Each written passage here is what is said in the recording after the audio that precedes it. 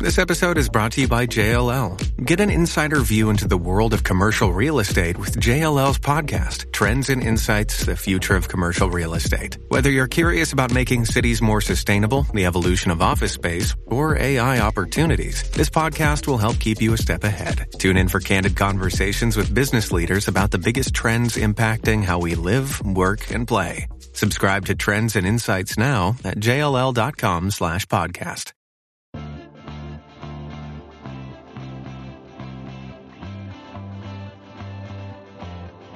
You're listening to The Dworkin Report. I'm Scott Dworkin.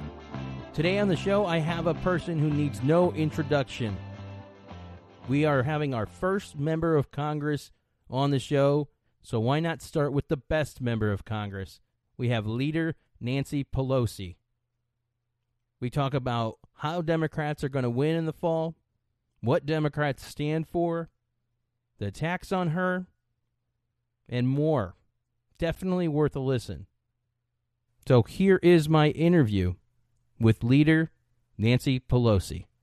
Leader Pelosi, welcome to the Dworkin Report. How are you?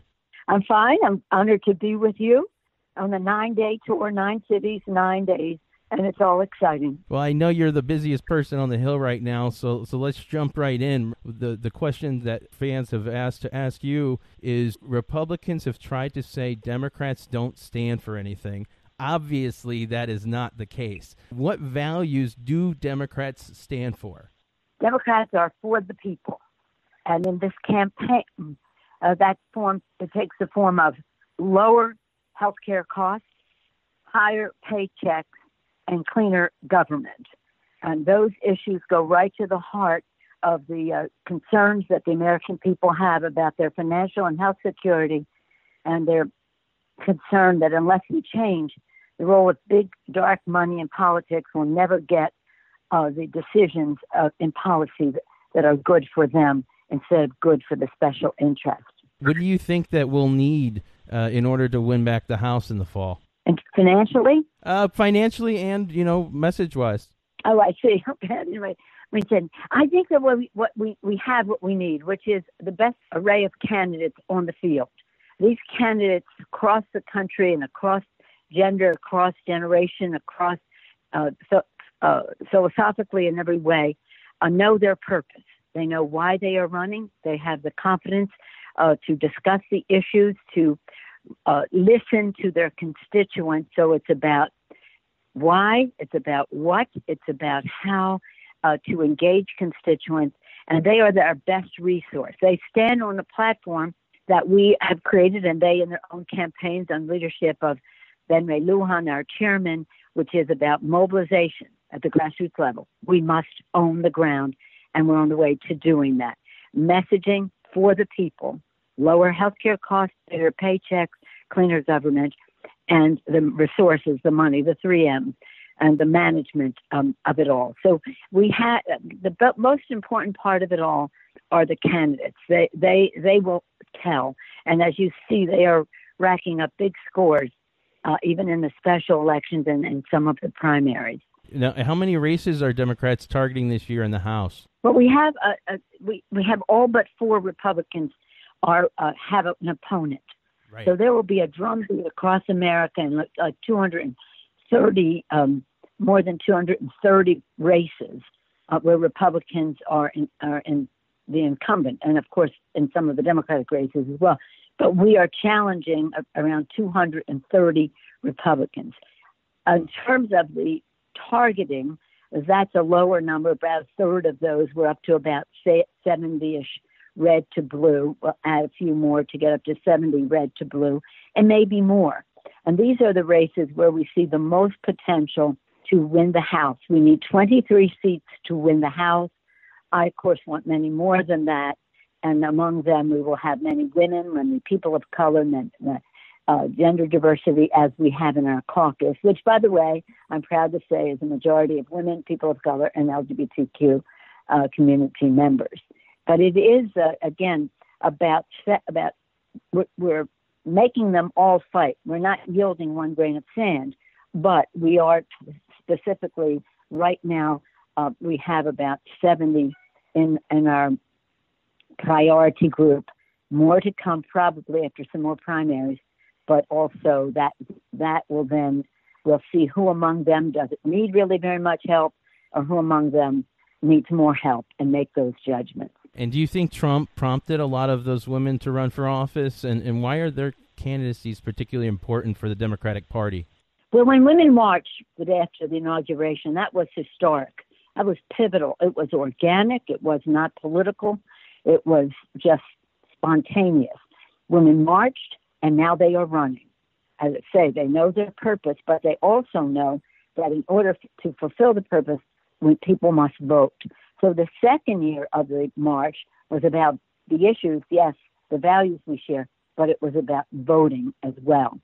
Of course, for me, it has always been a goal, and I think you know it, electing women has always been one of my main political goals for me. When I came to Congress, there were 12 Democratic women, 11 Republicans. We now have 65 Democrats. They have like 19 or 20, but they didn't make the same decision we did. We're going to up that number considerably this year with the women, some self-recruited, some recruited, some in tough primaries against women too. And now they are emerging. And I think this is what the Republicans fear the most, the emergence of women, many more women in Congress. And of course, that's why they go after me too, because I'm a source of fundraising. I fight them on the policy successfully all the time in the Congress, and I mobilize. I'm a former state chair, so mobilization, owning the ground is my how I make a judgment about how we're going to win a race. But imagine what it will be. We'll have at least 20 more women in Congress, and again, varied in generation, gender identity, women of color, whether they're veterans or academics or teachers or small business women, some of them all of the above. As a matter of fact, some of them bring multi aspects of their careers, moms and the rest, to the Congress. It's going to be, this election is taking us into a new era of the Congress of the United States, greatly influenced by diversity. Absolutely. And I guess one of the problems we've had, Donald Trump has continuously, intentionally harmed the Affordable Care Act. And if Democrats win the House, which I hope they do, obviously, how fast can they pass a bill, or how fast can they move to improve Obamacare and even restore what Trump's harmed? Well, we have to use all of our leverage. And frankly, that's one of my main purposes. I feel very proprietary about the Affordable Care Act and how we can expand it. Our goal, of course, is to have every American have access to affordable, quality health care. What they tried to repeal it, and with the outside mobilization, and let me just sing the praises of the outside, all of the groups, the social media, you name all of them. If I start naming them, I might leave somebody out, but all of the groups, especially those oriented to protect our care, et cetera, and those coalitions, the little lobbyists, et cetera. All of that, 10,000 events were held across the country under just spontaneous by these groups involving members of Congress, but led by the groups. Our inside maneuvering could just do so much to stop them. The outside, stop the Republicans. The outside mobilization made all the difference in the world. So while they have done some damage to the Affordable Care Act, they did not repeal it, and that is largely thanks to the outside mobilization. So that same mobilization where people's awareness is increased about what this means in their lives, and that's part of the campaign as well as what we will do when we win. That is to say, to guarantee that having a pre-existing condition no longer prevents you from getting affordable health care, that Medicare will be safe instead of being Medicare and Medicaid being cut by $2 trillion in the plans of the Republicans, and the cost of prescription drugs, which is really devastating to families, to their health and their financial security. So those are three areas that we will focus on in the beginning, and of course the Affordable Care Act. The path to universal access and quality care, in my view, is through strengthening the Affordable Care Act and taking us to where we want to be, which is universal. This episode of the Dworkin Report is brought to you by resistors like you. We aim to keep this show independent for as long as we can. Visit dworkinreport.com to see how you can help out. One of the best ways is by hitting that contribute button in the top right and giving what you can. Thanks again for your support. Let's get back to the show.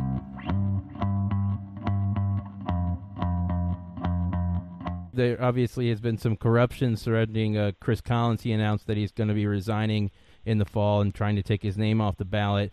You helped establish the Office of Congressional Ethics. Last January, the House GOP tried to gut it. What can Democrats do right now to fight this rampant corruption surrounding Trump's GOP? Well, when we ran in 2006, we had our theme was drain the swamp. One of our themes, drain the swamp, and the culture of corruption, cronyism, and incompetence. And we had a great ethics package. Barack Obama was very much a part of it as a senator at that time. Of course, when the Republicans came in, they undid a lot.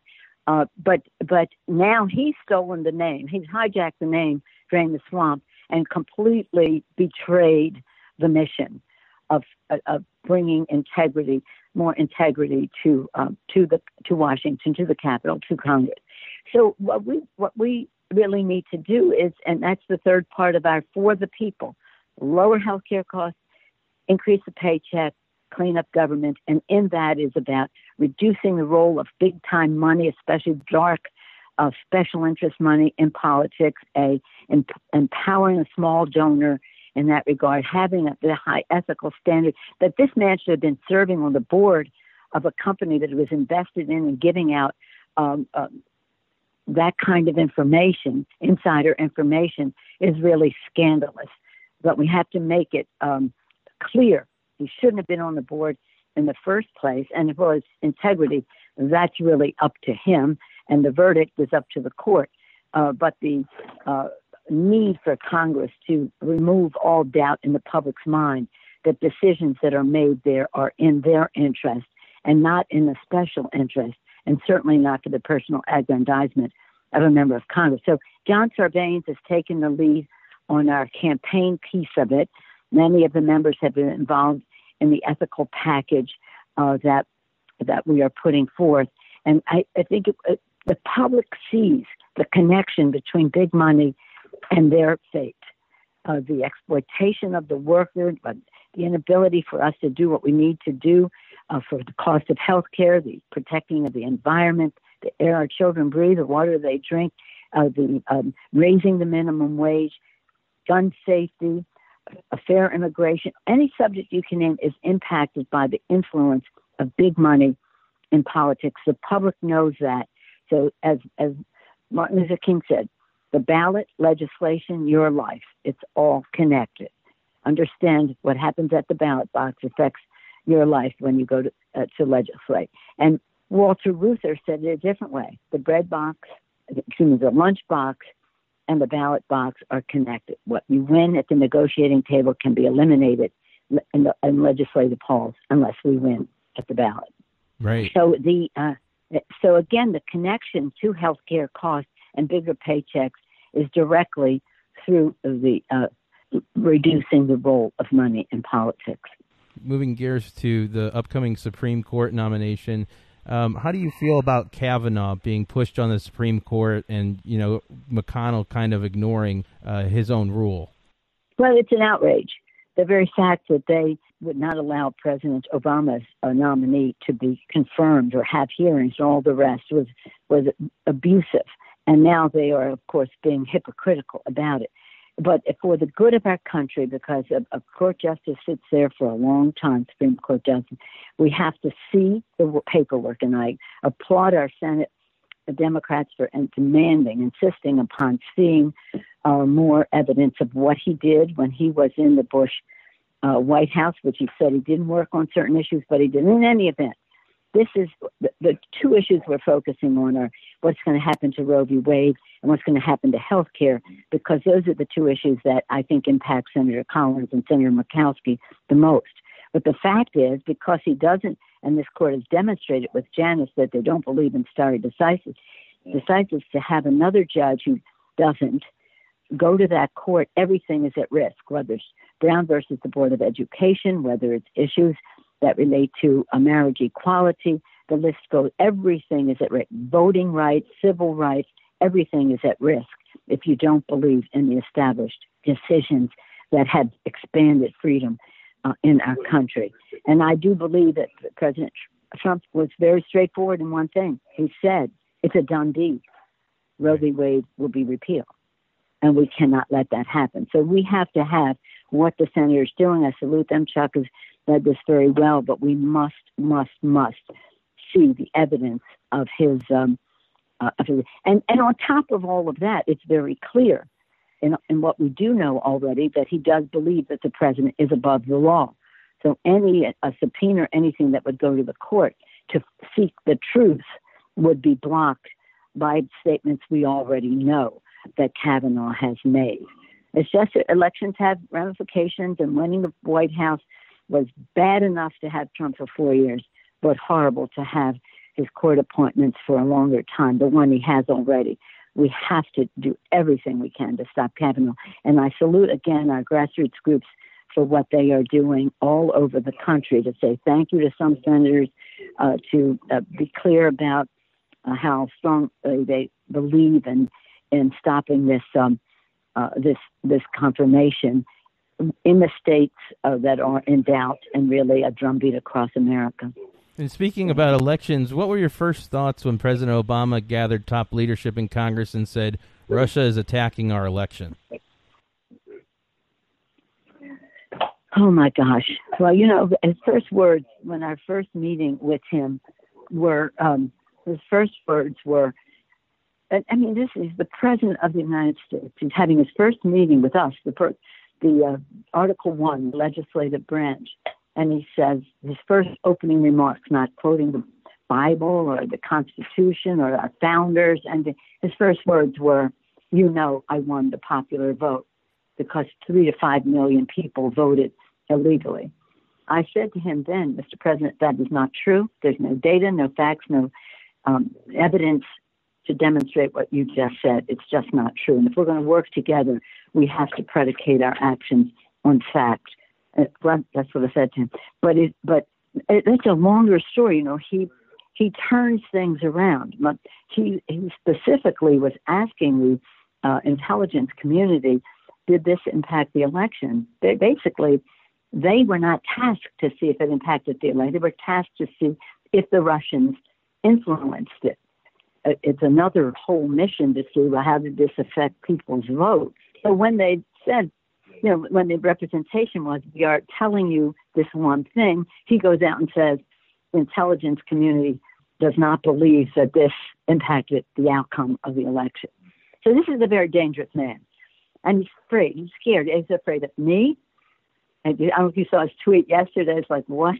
He's afraid of me because he knows that I can beat him across the table legislatively, because of the sources I can amass to win elect a Democratic Congress, and the organization of our caucus, the unity we have in our caucus despite any other differences. He's even more afraid of the fact that when we win, we're going to have a strong Democratic majority, and it's going to be many, many more women, people of color, and LGBTQ. So he can't even cope with that. No, he can't even cope with that. He's just a merchant of fear. But you know what? It's not about him. It's about us. It's about what we're going to do for the economic security of America's working families, lowering costs of health care, increasing the size of paychecks, doing so in a way that builds more confidence in the system. People will pay attention because when we win, we will have a more open Congress. This has been the most closed Congress in history. Closed rules over and over again. We'll have transparency and openness. We will be as bipartisan as we can to try to find our common ground, but to stand our ground where we can't. And we will honor our founders' vision of e pluribus unum. That is, we have to try to unify the country, not be the divider that he is. But in the campaigns, I say to everyone who asks the candidates or the incumbents, don't even mention his name. It's not about him. It's about our constituents, their hopes, dreams, aspirations, and apprehensions, how we connect with them, how we address those concerns in a way that they know that we know them. I just want to say, Leader Pelosi, I know I've known you, luckily, for over 12 years now, and you've always been a champion, one of the hardest-hitting people on the campaign trail. I really hope that we take back the House in the fall, and I love your enthusiasm and where we're at. You're a patriot, and I can't thank you enough for taking the time today. Oh, Scott, it's my honor to be with you. Thank you, and thank you for spreading the word. It really matters that people know are given hope, because they know that their values are shared, their concerns are recognized, and their opinions will help shape how we go forward. So thank you so much. For the people. And there you have it, folks. Leader Pelosi showing us how to win, reminding us what we stand for. I can't thank her enough for her time. I want to thank my producer, Grant Stern, for all his hard work he put into this interview. You can visit our website at dworkinreport.com. And let's keep things going. Let's push as hard as we possibly can. Let's have a positive message and remind yourself what Leader Pelosi said to me, which is it's not about him. It's about the American people. It's about us, not him. It's about us, not him. Thank you again for listening.